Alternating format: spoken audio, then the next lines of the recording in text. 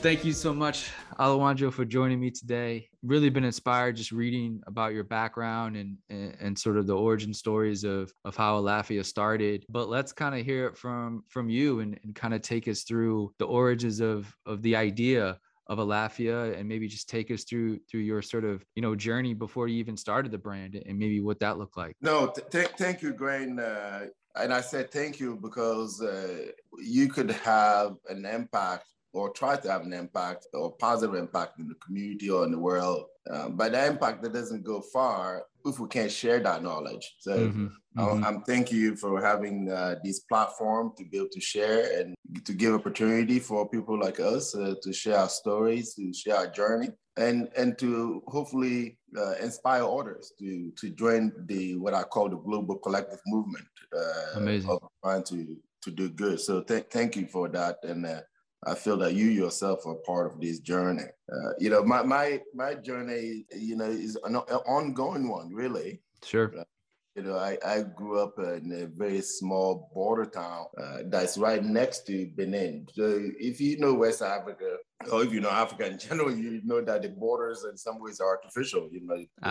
Europeans decided to sit down back in 1885 in Berlin and divvy up the whole continent without the representations of the people. So we have those artificial borders, but we won't go there. The point is, I grew up in a border town. And why does this matter? It matters in the sense that it happened to be a route where many people either coming from Ghana or other part of Togo trying to go through Benin and then eventually end up in Nigeria for work, right? So because border town, we get to see all kind of people, and these also farming communities. So when you're in a border town, you're farming, you're selling and trading. So we're kind of trading in some ways. So I grew up in a farm. We're farmers, and why is this related, connect to the border? Is that's where I got to witness what I call the humble beginnings, right? Where I thought I was poor. And don't get me wrong, we grew up in these 8x10 room with 8 siblings, and my father has 42 children. But my mother, one thing that always stuck with me, and I said this every single day, every day that I wake up, I remember this. And, she will share the little bit of food that we had with the people crossing, trying to go to, and that just really stuck with me. How is it that you share the little bit that we have? And I have 2 brothers, and we're little tall people, and I'm 6'4" myself, some 270 pounds, and my brothers are bigger than I am. So you can imagine, even as a kid, we fought. So when you're taking out food and giving to passing by people as a kid, it does 2 things to you. One, it makes you feel like, well, my tummy needs it too. The other, it really, the essence of a humbleness began, and the idea of community and share with the strangers began. And I think those were instilled in me. Another thing that really, I think it grew up in the area where I grew up, and now I get to your point about how the brand got started, because everything has a foundation, and the foundation within your soul, I learned the importance of our cultural heritage through my mother. Obviously things that we farm, the knowledge of farming in the traditional manner, but even things that we wear. You can even see me today. I wear my colors, He made us feel comfortable. In fact, I didn't even go to a regular doctor until I was about 16 years old. We used traditional herbs and medicines, in part because we were poor, we couldn't afford it, and also in part because she believed that those traditional herbs are important. What I'm trying to say is that she instilled these important knowledge of indigenous way of being. So I acquired that with a sense of humility in the way in which she engaged with the community. And I want to tell you, my mother was she was what you would call almost a slave, really, an indentured servant. She lost both of her parents and ended up in Benin, where she worked in exchange for food, and came back to to Togo, where I'm from, and married my father. She is a pretty rough life that she have lived, and that's how she ended up having all 8 of us, because she never wanted to be alone, because she has she lost both of her parents. So fast forward, I met Rose, who was a Peace Corps volunteer and an agricultural Peace Corps volunteer in my village, which is really interesting, right? there's a young girl from America coming to teach us on how to farm, but we're farmers.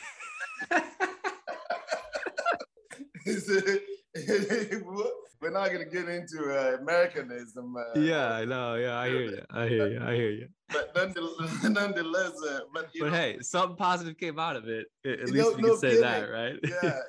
She gave me 2 beautiful daughters today, and I'm most grateful, and I will always be grateful. By this time, by 6th grade, I drop out of school, right? Because that's what you do. You work in the farm, and I met Rose, and how old were you at this time? I must be 18 years old. Okay. Years old. I was a young boy. I don't know. Sometimes I still feel like I was still 7 because I never got a chance to be a teenager. When people talk about being a teenager, what is a teenager? I don't know. I was adult from the day one. So she comes as part of this Peace Corps program to teach what? Agricultural practices? Like what was, I guess, her mission, I guess, at that time? Yeah, so in Peace Corps, you have different missions. So you can either be a health volunteer, as they call it, or you could be an agricultural volunteer, or you can be within education, teaching English. But because she's a chemist, so she was in agriculture, and the idea was to try to help figure out what type of crops are the best crops. And at the time, the Germans were doing a study on fertilizer in my village because we're a farming community to see what type of fertilizer to use. And for her to make different recommendations. But as you can imagine, when you're a farming community, you're not going to listen to some 20-year-old, young lady from a college just because they have a knowledge on what to do. But, instead, you kind of look beautiful. That's good, What were y'all growing? What was pretty much everything. We grew cassava, which is called manioc. We grow maize. But the main thing that we really grow, which are native to West Africa, is the yams. I mean, those yams can be 20-pound size, and we also grow black-eyed peas. And 99% of these was for internal consumption. So it was for just survival-based. Gotcha. It's hard, I try to be cautious when I talk about grew up in poverty. You are essentially surviving on a day-to-day basis, and what you're producing, we may sell some of it. In fact, we keep all the bad ones with all the bugs in it, and then we sell the good ones, maybe to buy salt, things that we can't grow necessarily. Otherwise, everything else is for just survival base, the things that we consume. And that too really teaches you on how to count your blessing, to be honest with you today. So I came to the state when Rose came back to the state, and went to the community college and learned English. I need to learn. As you can see, I like to talk. And the idea of not being able to talk was not pleasant to me. Right. So I want to be able to talk to folks. I also wanted to learn because at the time, I recognized, when I was going to community college to learn English, the lights would be on. And then I would have my own seat. And then the teacher shows up. And I got thinking, man, back home, not only that we don't even have a bench to sit on, it's on dirt floor. And then the teacher doesn't show up, and there's a light, and there's all that. All I have to do is just show up and learn. And that's my mentality, Yeah, it's an interesting perspective for sure. Yeah, it really is, because the contrast is so vast in some.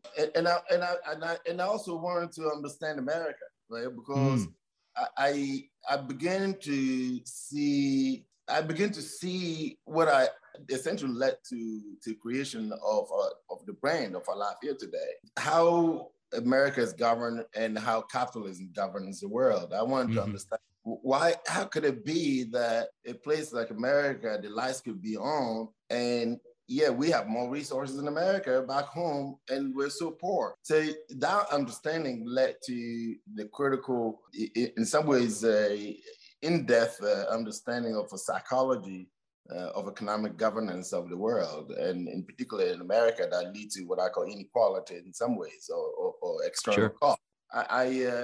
And from community college, I was able to transfer to University of California in Davis, where I study organizational theory, which is essentially the study of capitalism and economics and sociology all combined. And that really helped me to really understand the global structure of economic systems and what produces wealth and what produces poverty and what societies around the world face. But I was mostly interested in women's affairs. When I say women's affairs, I look the world through the lenses of my mother, because that's all I know. You know, she made sure we see the world through her eyes. And to this day, she has passed away, but I still see the world that way. By the time I finished at UC Davis, I really thought that, okay, what am I going to do as a person? And I'm just telling you, Grant, is that you may be young, but at one point in your life, you ask yourself, what are you going to do? What are you going to do, in the sense that it's very clear that where I came from, things aren't right. It is also very clear that I can see that while something may be okay in America, there's global inequality. And I also can see that something's not working, right?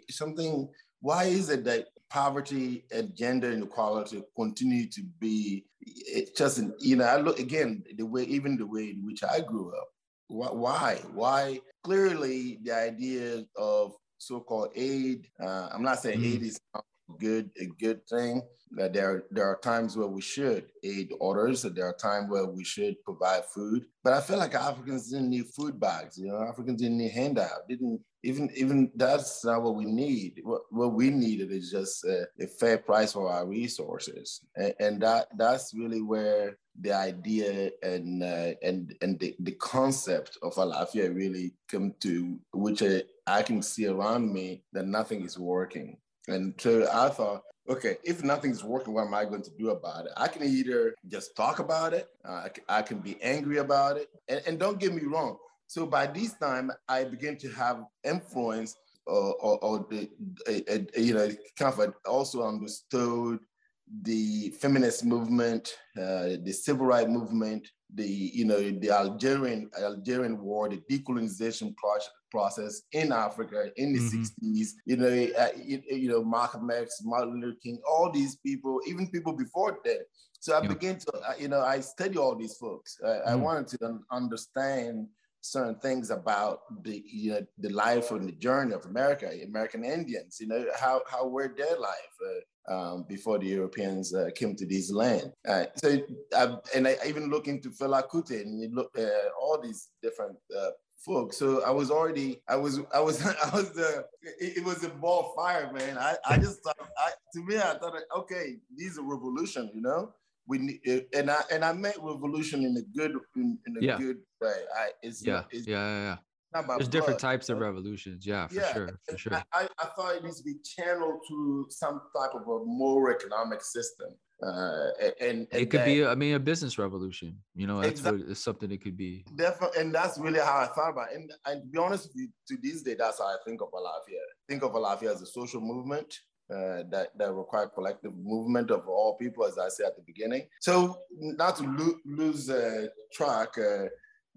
So I thought, if all these different things in the past aren't working, and I knew that something is not right in our society, and we as humans, and particularly folks from Africa, what are we going to do about it? And what I thought was the key to two things. One is that you need to have a say in what happened to your resources. I feel like Africans will have a say. And if you don't have a say on what happened to your resources, either it's pure labor or natural resources. So when I say resources, I'm talking about even human capital.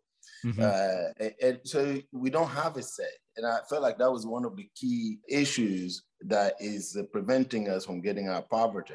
And the other part of it is that I felt that somehow we're just trying to adopt these Europeans' process without taking into account our own traditional knowledge and the wealth of the traditional knowledge that we have for centuries and thousands and tens of thousands and millions of years, that all those is not taken into account. So I just thought somehow we need to combine these two worlds, right? It can't just be one world. I think we need to combine those two worlds. But also look at what is feasible, because the feasibility of what you do is important. That I can't try to do something that I cannot be achieved or cannot be measured. Right. And so when I look mothers like my mom, back home. And again, Togo was colonized by the French. They can't read or write.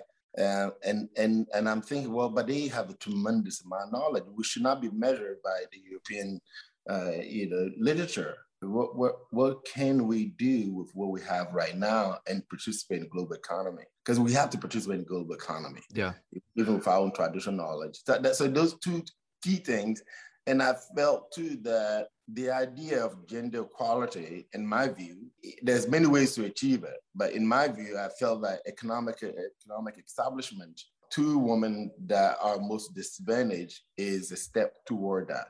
You cannot hand somebody just equality over their neck.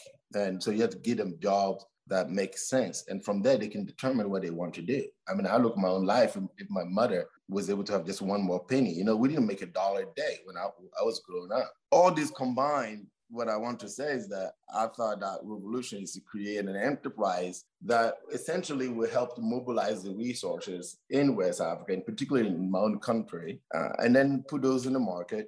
But the real goal is how do we mobilize those resources, and the outcome of the mobilizations of those resources can be reinvested back into the community, because that too is about equilibrium, right? It's essentially what I was trying to do is a model. One model is let's use the knowledge and the resource that we have.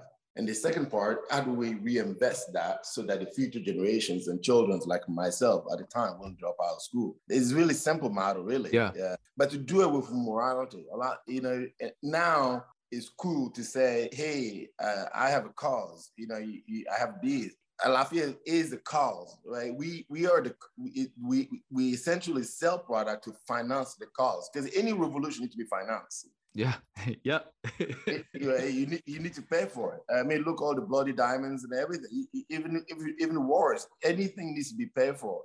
So this form of a revolution and the model that I believe it can uplift the communities, and it has really. I think the beautiful thing is that it could be funded by consumers rather than funded by governments or terrorist organizations or the illegal sale of firearms or drugs. It's just funded by consumers, right? It's simple when we say it. It's simple, right? But it's really hard to execute. Yes. To get the brand developed, to get it made, to get it on the shelves where consumers have the opportunity to participate in a revolution that way. It really, where you're absolutely right, is not only that it's difficult, it's almost near impossible. Yeah. Because you can't see my hair, and I'm not that old, but I can tell you I have grown some gray hairs. We only record, like I said before, we only record the audio, so no worries. Yeah, I have grown a lot of gray hairs. I don't mind. It's fine. This is my life. But it is almost near impossible, because what I, even to start the organization, right? You needed money, and we were students, and we were living in subsidized student housing. So you want to start this whole thing.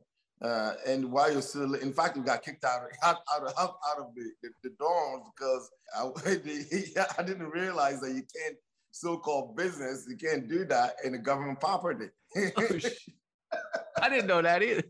Yeah, you can't. Where was that at? Where was that? That was in Davis, California. Because we first incorporated in Davis, California. And I wanted to be honest, I went to all the student housing, these are what I'm doing. And at the time I was an RA too, residential advisor for the student housing. So I went and told my boss, I'm going to leave my job because I have found a way to contribute to my people and to make the world a better place. And she said, I love you, but you realize you can't really be doing what you're doing out of here. You better go tell the student housing to make sure that it's okay. So I went to tell student housing. They said, well, you better pack up because you can't be using the university internet for... But what a terrible way to deny creativity and deny like that is the perfect place to do this stuff, right? When you have young, inspirational people create ideas together, that should be the best place to do it. Be honest and wanted to tell the truth of what you're doing. So we end up moving, and remember these subsidized student houses. So when you move, you feel the impact, right? It's like, whoa. everything's double out here. And really for the organization, I went to I was fortunate, and I said fortunate that the people of California paid for me to go to school. I had good grades, so when I transferred to UC Davis, most of my tuitions were paid for by the people of California. And, sometimes we forget those things does matter. I mean, looking now today, sometimes we never see what our tax dollars can do because a lot of it's wasted. But this stuff like this, we need to see. Like, this is what happens. Like when tax dollars are used efficiently. Like this, look how much impact is created from you as one student. Look how much impact you have created. Thank you. One student, right? It's amazing. It is the return on that kind of investment. Right. So I was very fortunate. I will always be grateful for the taxpayers and people of California. But what I meant is I had a ability to use student loans, right? So I student loan, but that wasn't enough to start the enterprise. So I went and got student loans, and I pay back. You can't use student loans to start a revolution, but I needed money, Sure. But I know people use student loans for way worse things, though. I pay all my student loan back, and I pay my taxes. I don't hide from them. I pay a lot. So it's okay, but even that wasn't enough. So I ended up going to a local bank. At the time, they call it the Union Bank of California, and told the bank, hey, look, I need to borrow $50,000 to add to the student loan to start a revolution. And the lady said, we don't fund revolution. We can't give loans to revolution, and that was that was right after the whole 9/11 thing. So everybody's confusing everything. I said, no, this is a revolution. And she said, no, you got to go write a business plan. And I said, no, it's not business. It's a social movement. It's a revolution. Then you got to go write one to submit for the loan. Because I just fill out a loan application, Sure, yeah. But we did. We so-called the business plan together and submitted. Of course, they're denied. Right? Yep. And I tell you, I make a joke about this, but it wasn't funny. Because I couldn't understand why we're denied. Clearly, we didn't have money. So I was thinking, well, the bank would loan you money when you don't have money. But the reality is you actually have to have money to borrow money. But that goes back to sort of inequality hits in different ways. We always think of if it's just simply being inequality of income and all these other things, but also just the inequality of opportunity. Yes. The ability to do something that you want to do. You don't even have the power to do that, right? You wouldn't even have the power to have somebody believe in you. It's so weird, man. It's such a weird system. It's such a weird system. And it's going on even today, right? We as humans, we have a long way to go. But I wouldn't give up, because by this time, you have to understand, when you're young with that much energy, sure, you're bulldozer, there's nothing that can stop, stop. You're not taking no for an answer. You're just figuring out a way for it to say yes. Absolutely. And also, even to this day, I feel the pain of how it is to have nothing, right? Mm-hmm. Like, that grinds you, the pain is so tremendous. Even though at the time I may have food and all these basic things, but inside you, your soul is still in pain. You couldn't just give up. I was actually surprised they didn't lock me up, because I would just stand there at the bank. I didn't want to go back. I would miss my classes. And the lady said, just find somebody that has collateral. And at the time, Rose's brother had a house in Oakland, California. So when Davis, Oakland, California is by San Francisco, so it's not that far. So I went to him and I told him straight out, word for word, the whole future of Africa lies on your shoulder. No pressure, no pressure. All you have to do is just sign right here and back up this loan of $50,000. And, bless his heart, Sebastian. So how you can pay back, because at this time we haven't created a single product, nor that we haven't started cooperative. We haven't even started anything. It's just an idea. It's an idea. It's an idea that we just need money to go start. And I said, look, I promise you, if I'll pay back. If this doesn't work, I'll get a job. You can draw it directly from my income, but I'll get a job because I know I'll get a job. I think the worst comes to worst, I clean Sure. bathrooms. That's the first thing Sure. I did in the U.S. clean bathrooms, and so I knew that there's a way to fall back on. And and he and I will always be great. I have so many people to be grateful for, and Sebastian signed, and we got the $50,000, and that was in the summer of 2003. So I was still in school. I still had one more year left to finish my degree. So we started, and we had a baby at the same time too. Wow. So I was just doing all of it once. So you wanted to make it double hard. You said, I want to start a revolution and have a kid. Quit my job, and then go home and then start.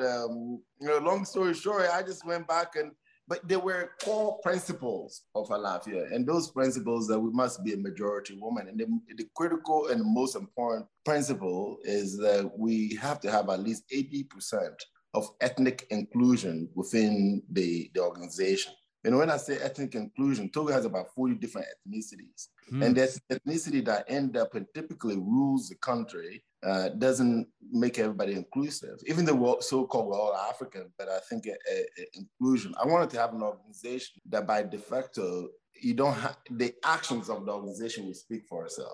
Right. And a lot of that is how you construct the organization. And so it's in order to do that, we have to be in the central Togo. And that's also where I was looking at the feasibility in terms of the resources. That's where we have the knowledge of a woman like my mother have knowledge on how to make shea butter. And also I was really concerned about those who were born during the colonial period of time, that as women that were not given opportunity because men were given preference to go to school. So you have to be at the age of over 50 and so on. So there were all these kind of criteria to form so-called these cooperative, these entity, these organizations. And that wasn't easy, to be honest with you, because I was so excited. And then when I go to various communities, everybody's like, no. Why should we believe this young guy? Because I'm saying we can, this fair trade, you can get fair wages, we can sell these things in America, Americans will be happy, you can be happy, we get to keep our culture, and I'll show up in moped, and the folks are used to show up in Land Cruisers and stuff. So I can see why it will be difficult, but long story short, we end up with 16 or so women that said, look, let's give it a try. And I can tell you today we have 250,000 of people in West Africa that either directly or indirectly participate in collecting and making the different oils and butters that go into Alafia. Wow. Over those years. And here in Olympia, Washington, we have our own facility, so these are American jobs as well. And so it's been a journey. When you first maybe meet somebody or just talk about what Alafia is, right? And I know it has a lot of different parts but it's very dynamic in everything it does, right? But at its core level, what is the brand, right? What does it do? What does it provide?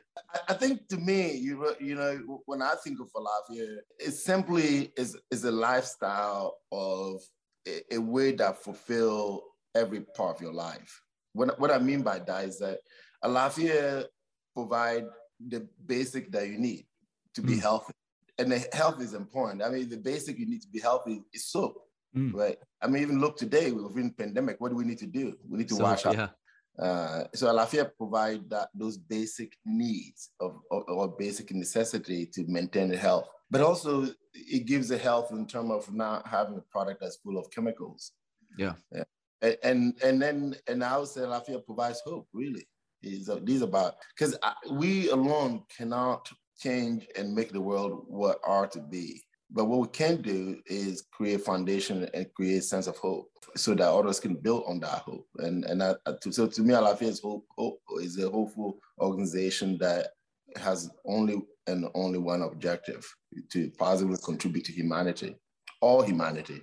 Did you know when you were going to start the company that it was going to be sort of a health and beauty brand, like, soap and oils and shampoos? Is that from the beginning, did you knew it wanted to be in that sector of business? No.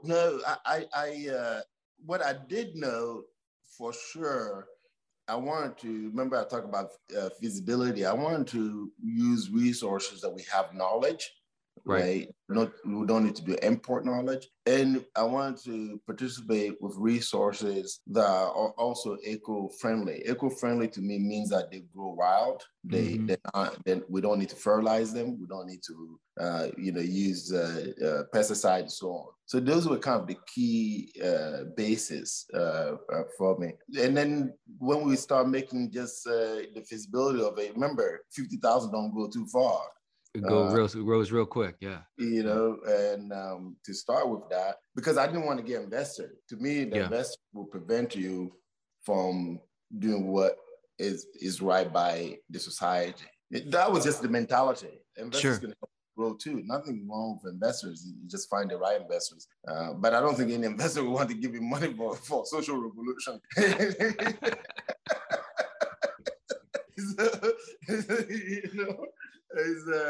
But I was that was really the thought. But when we start making just the butter, right, just the oil, and we're selling at the time, we wanted to just sell them in bulk.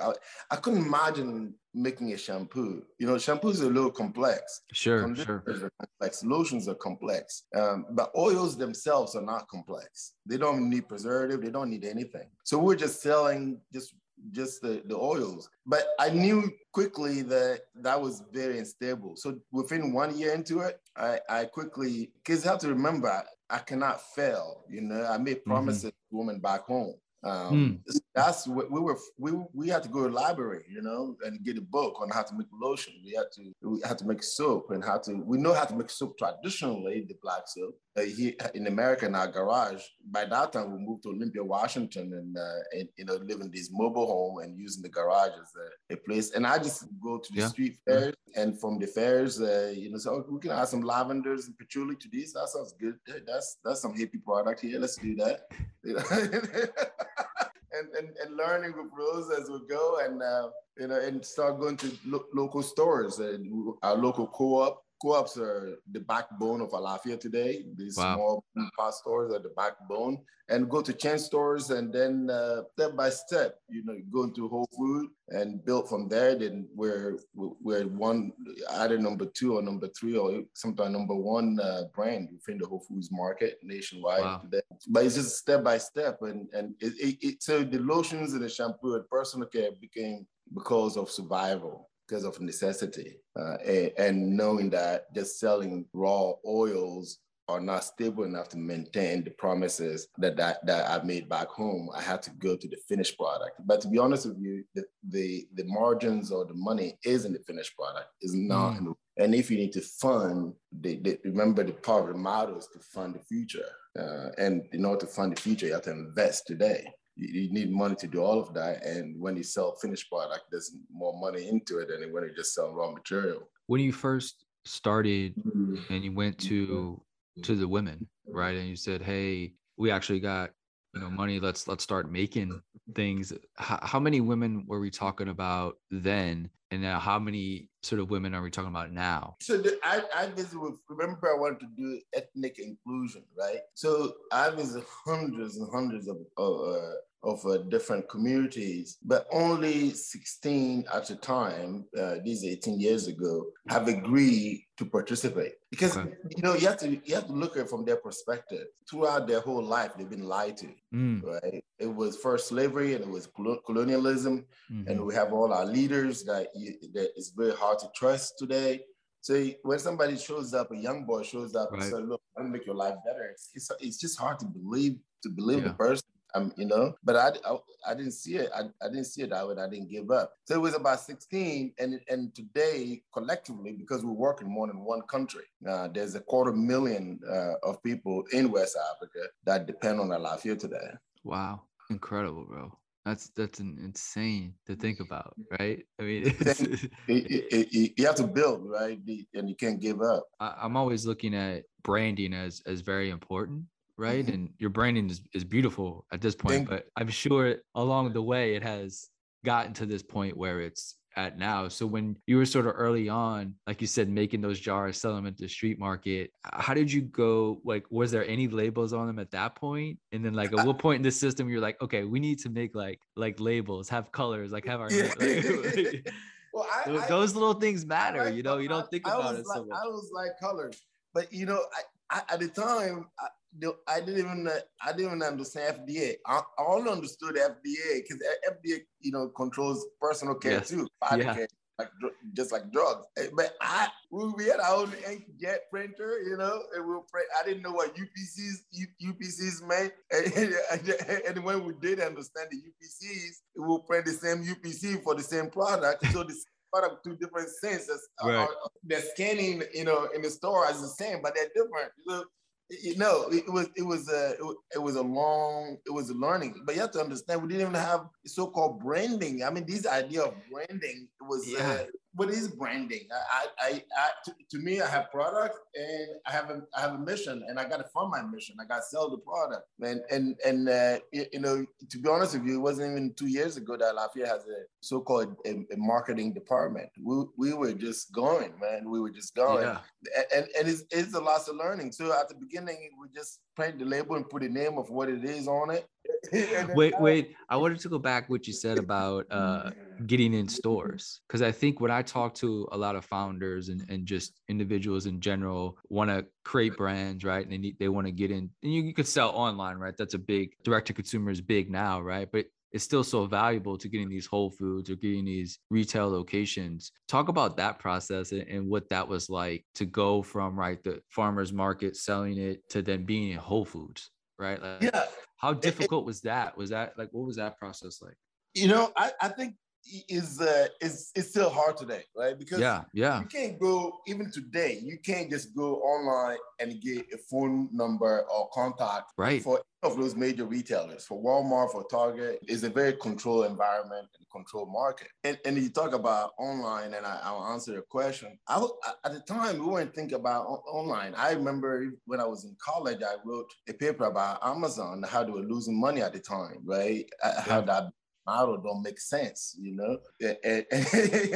So the whole e-commerce thing was not a thing, but what I did, and you have to remember, it was really important for me that Lafayette product are in the store, a physical, right? And what I meant by that is that I wanted to show the world that African-based ingredients, African knowledge can compete with, at the same level as, even better than the European product. So being in the stores, being there, it was also a driver. It wasn't just about money. It was also demonstrate the possibility of what we can do. You remember, these are all about movement, man, you know? Yeah. So what I did is that to be honest with you, just step by step. So when I got into the co-op, it's a lot easier to get into the co-op because the co-ops are somehow hippie in a sense. You know, this is 18 years ago. And when your product is true, you can tell that this is a healthy product. And not only that, I was doing myself. I was doing the selling. And I can say, look, I know where it come from. I know right. community where it come from. We made these. We didn't buy and sell. We made these. So the ethics are you know, is right there. So the co-ops were able to start picking up the product, and the process we're learning. But the chain store, the chain store, when I say chain stores, is stores that have more than 1 or 2 or 3 locations. This has become a little bit more difficult. They want to know, you can do demos, you know, are you going to spend money on an advertisement? Are you going to print here? How people can know about it? Nobody knows the name. Why would I want to sell something that the community doesn't know about? So I said, look, I can't pay money for anything, but what I can do, I can be there in person. Everybody that walks in that store, I can put a lotion or I can put a butter on their hand, they can feel it. It was literally like that. And I would just be on the road, man. I would be traveling store to store all the way to Los Angeles and Washington, back and forth. Every single store at the time that had our product, I'll be in that store. And all I can do is, if you bring this in, I'll be there to demo it. I'll talk to customers directly. It was word of mouth. It was physical. It was there, you know. It was. You're right. I was rarely home. I was always on the road. And for Whole Food, I would write letters. And then we start having brokers. And I write letters, and I write honest, true letters. This is why I'm doing this. This is why I think you should carry these. Mm. And I remember, Whole Foods is divided in 11 different regions. You could go to global or you can go to the region. Of course, we didn't have the muscle to go to global, so we went to the region. And in the regional, we were denied. It's interesting. The guy who denied us ended up working for Lafayette. So he said our labels look ugly, back to the brand. Yeah, back to the branding. Now that's what I'm saying. It's not a problem. I mean, brand said our labels look ugly. Let's look up to the standards, and he all of that. So what do I do? The next year I try to improve. The next year I try to, because we're designing these ourselves. We can't pay designers, right? And we didn't even have a so-called brand book. So what do you design to? To nothing. You design blindly. Yeah. Yeah. And then a different lady who also today works for Lafayette. It wasn't by design. That's great. She's been with us for the last 10 years or so, and she's give it a chance.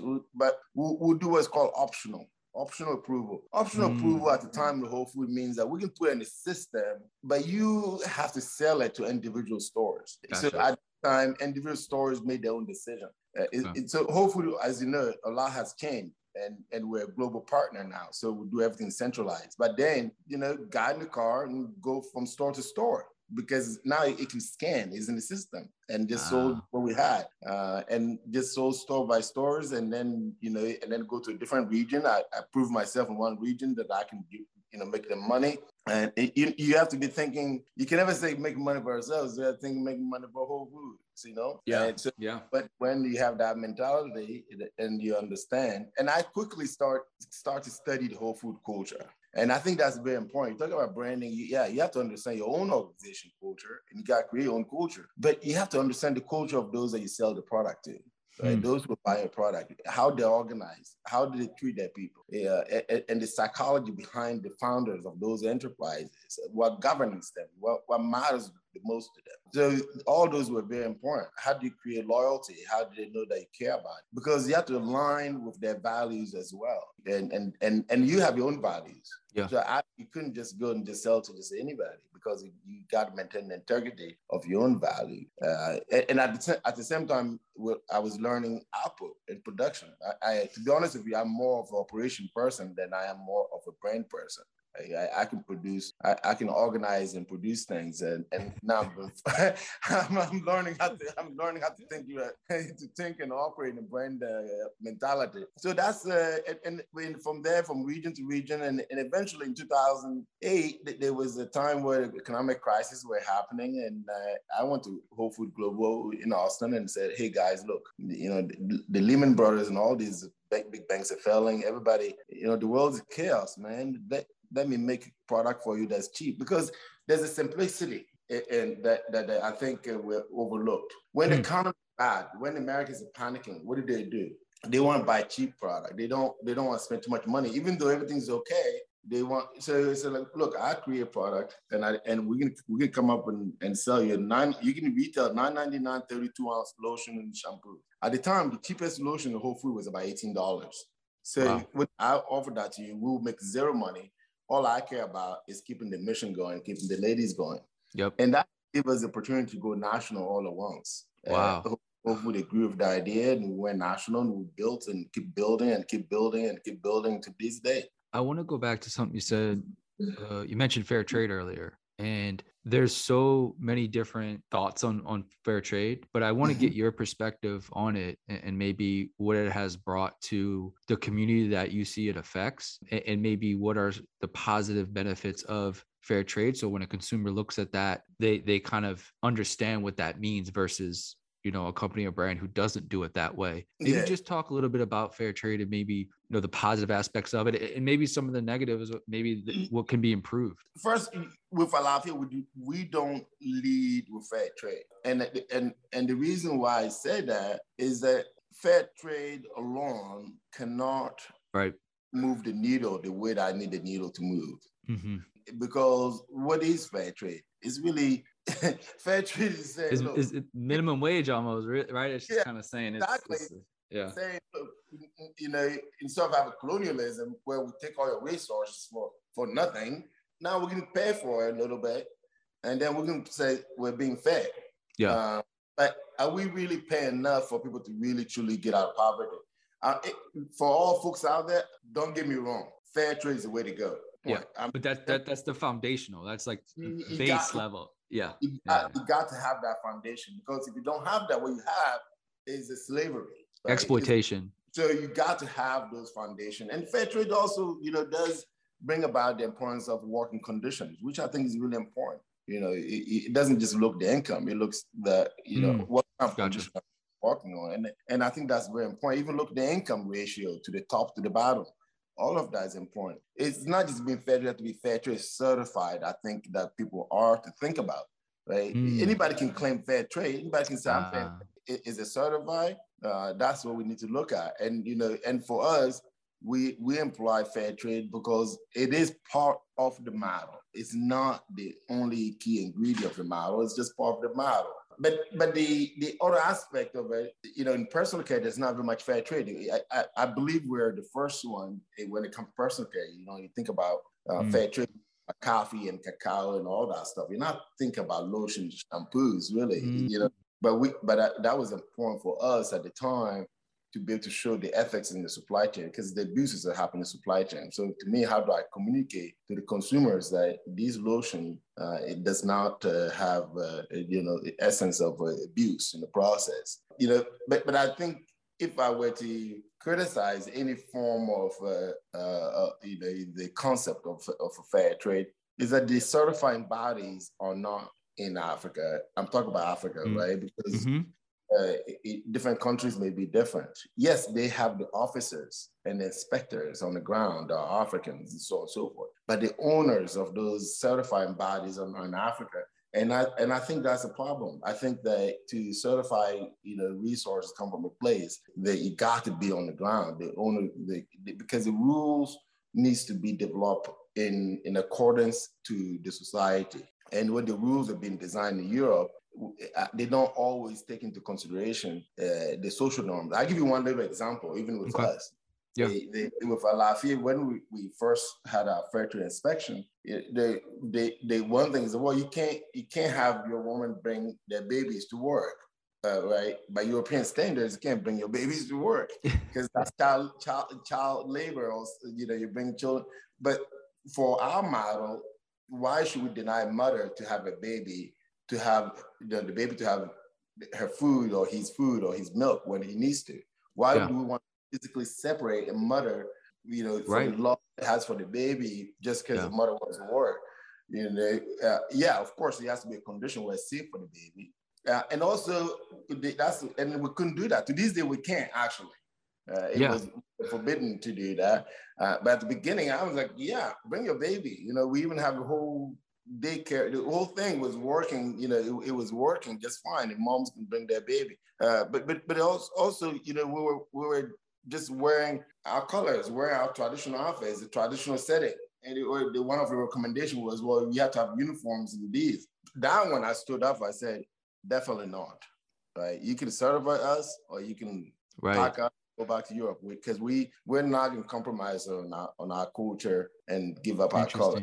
That's non-negotiable. We need to be comfortable, and the ladies need to be comfortable in what they wear. So again, imagine if those who are developing the rules, and in fact, when we first got certified, there was no rule that were or standards that were set for the shea butter. There were standards set for the cacao. There were standards set for coffee. There was no. Apparently, there was not enough abuse that was reported in the shea trade. But that's nonsense. There's abuse in every major resources that we consume in the world. I want to talk about the women like a little bit more, and maybe not just the women, but the community in general, and sort of what happens, right, when consumers come along the revolution, so to speak, right, and buy from Alafia or other really good brands out there, right? I want to, because not every consumer can go to the community, right, in Africa, and see the impact, right? That's right. But like, can you maybe just give some insight and explain like what happens to a community when consumers dive in with them and believe in the company, right? The brand, and they put their dollar into it. Talk about the changes that happen within a community, that it affects them, right? In a positive way. Like what Yeah, happens to a community when, you sell a lot of product, right? Like how does yeah, that change lives and change generations maybe? definitely. Even before selling a lots of product, I think it benefit the consumers just as much as it benefit the producers or Mm-hmm. those buying the product. And I'm saying this because what it does is that it's giving an ability, a vehicle for an individual to positively contribute to the world while they're going out about their The life. normal day. Yep. Yep. Because now all of us can be jumping around and grouping people. We all have to raise our kids. We Yep. have to go to work. Some has to be doctors, some have to be nurses, some have to be teachers. But what they buy and what they consume, if that it can impact the community, then is a fulfilling journey, right, for themselves, particularly if the product is healthy for themselves. So it's an ability to contribute, and I think that's very important because you need a critical movement. You need a collective, and it cannot only be what is happening in Africa. It is about the world, right? The world got to move together, and the consumption that's why governments and different entities, I don't think is the way to go. I think individuals coming together, consuming one product or various products, can lead to a critical, life-changing impact forever without even have to set foot on the ground. Mm. And on another side, what it does is that it changes lives. I mean, I can only speak for Alafia. Yep. I know that today, because of the creation of Alafia, one in five child that's born in the central Togo is fully paid for by Alafia.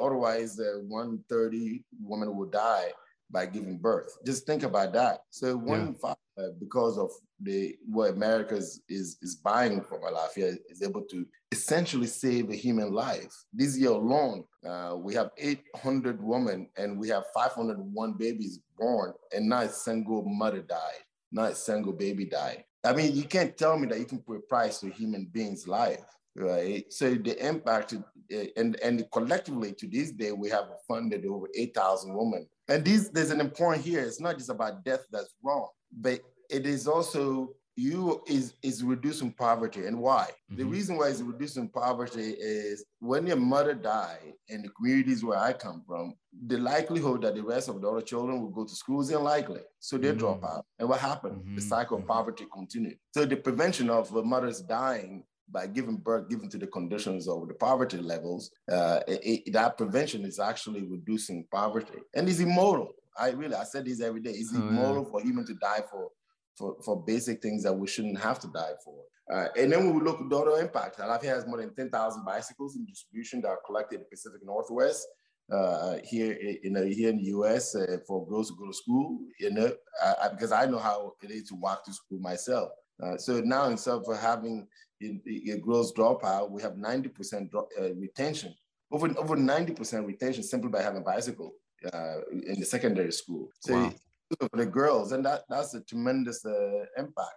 Same with trees. We plant close to 100,000 trees today. And then we distribute more than 30,000 eyeglasses so that folks can see. The list goes on, and you may wonder, well, why are we touching every aspect? Because that is what the movement is. You have to be touching every driver of a society, mm-hmm. the health, the environment, and the education. Yep. And then you have the economic component. The economic component is the buying, making butter, making soap. That's the economic part. And then those other drivers are necessary to invest in for the future. And I think that, you see a lot of organizations that say, well, I do these. Well, it's wonderful. Yeah, you can build one well so that you can have social cause. But the truth is, you got to have, in my view, if you truly want to change people's lives, you got to have more than one program. And that program needs to be an ongoing program. And it has to be consistent. Because the worst thing you can do to a community is give a false promise. That is, I do this year, and see you again. But I get to put in my packaging that I'm doing something good. That's a false promise that is something that the community cannot rely on. But also, I think that our impact as an organization must be measurable. So in order to have them measurable, you need to conduct them over a long period of time. And then you can see the cumulative impact, the cumulative effect.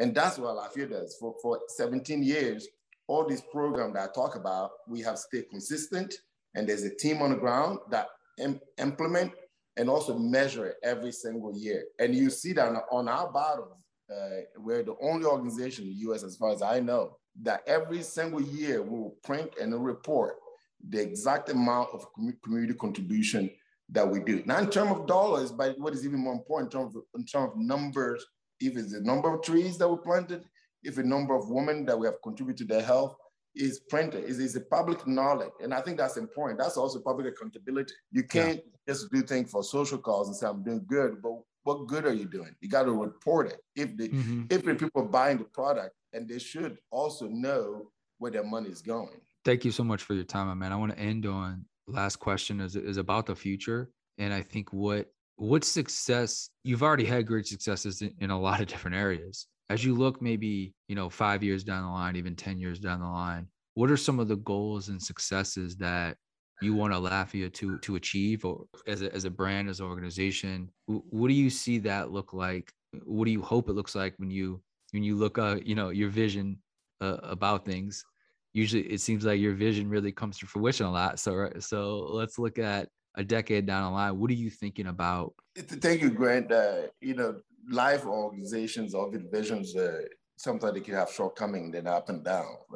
But what I would consider, like you said, the outlook, the positive one. There's two parts to it. It's not something that you can answer as one vision. The first part is that the Alaffia must continue the impact that it's doing today. So the vision is what it is, because we know now that it's working. So that must continue. So, but when I look forward, not only in terms of innovations, product are relevant to the need of the community around the world, not just America, to continue on those innovations. But even more importantly, is other organizations, other entities, to not just in Africa, but also here in the US, to adopt the Lafayette model, which is essentially, it's a business model. You can make money, but you have moral sense that you also contribute to your community.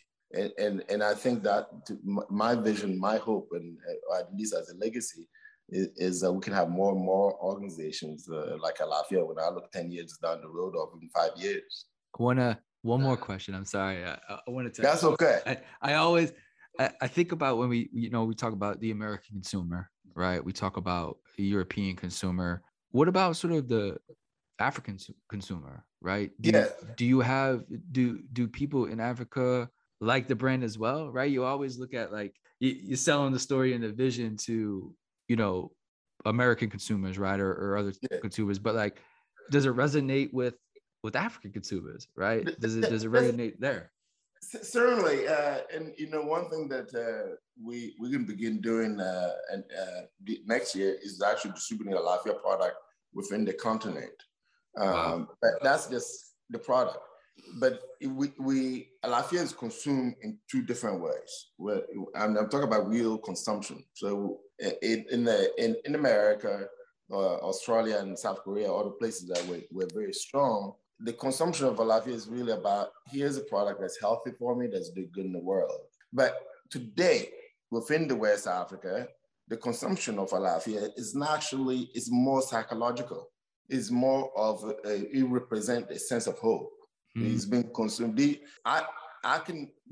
can use our indigenous ways to be part of global market.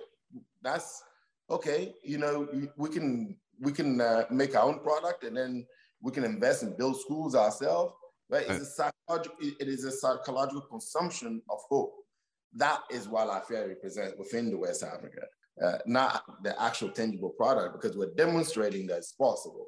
Well, I appreciate it so much, my man, for taking the time. This was a beautiful conversation, and I love hearing, the stories of business, right? The stories of like how we look at capitalism different, and how it can be done differently. Yes. It's not all evil of capitalism, which that part does exist, right? But there's this whole other part that is sort of being missed that the opportunity of, if we have visionaries like you and others, Thank you. look at it differently, of the power in it. Think about what we just said. Like, a consumer in Olympia, Washington can buy a product off a shelf that could impact a life in West Africa.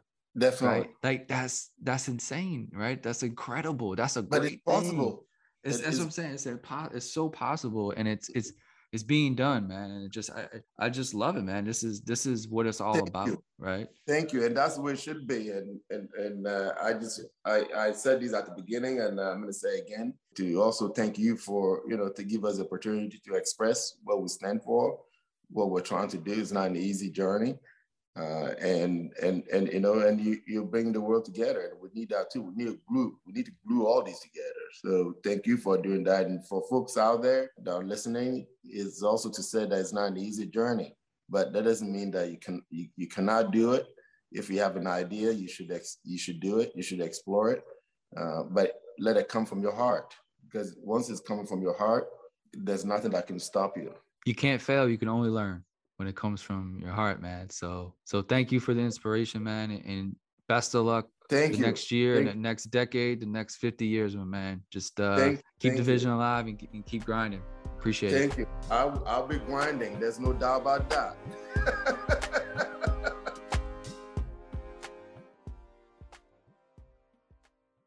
Thanks everybody for listening to the episode. Just want to give a quick shout out to the Cause Artist partners, everyone who has signed up for it. Truly appreciate it. I will list a link in below so you can check them out. If you want to become a partner, just go to causeartist.com/partners. We'll talk soon. Thanks. Bye.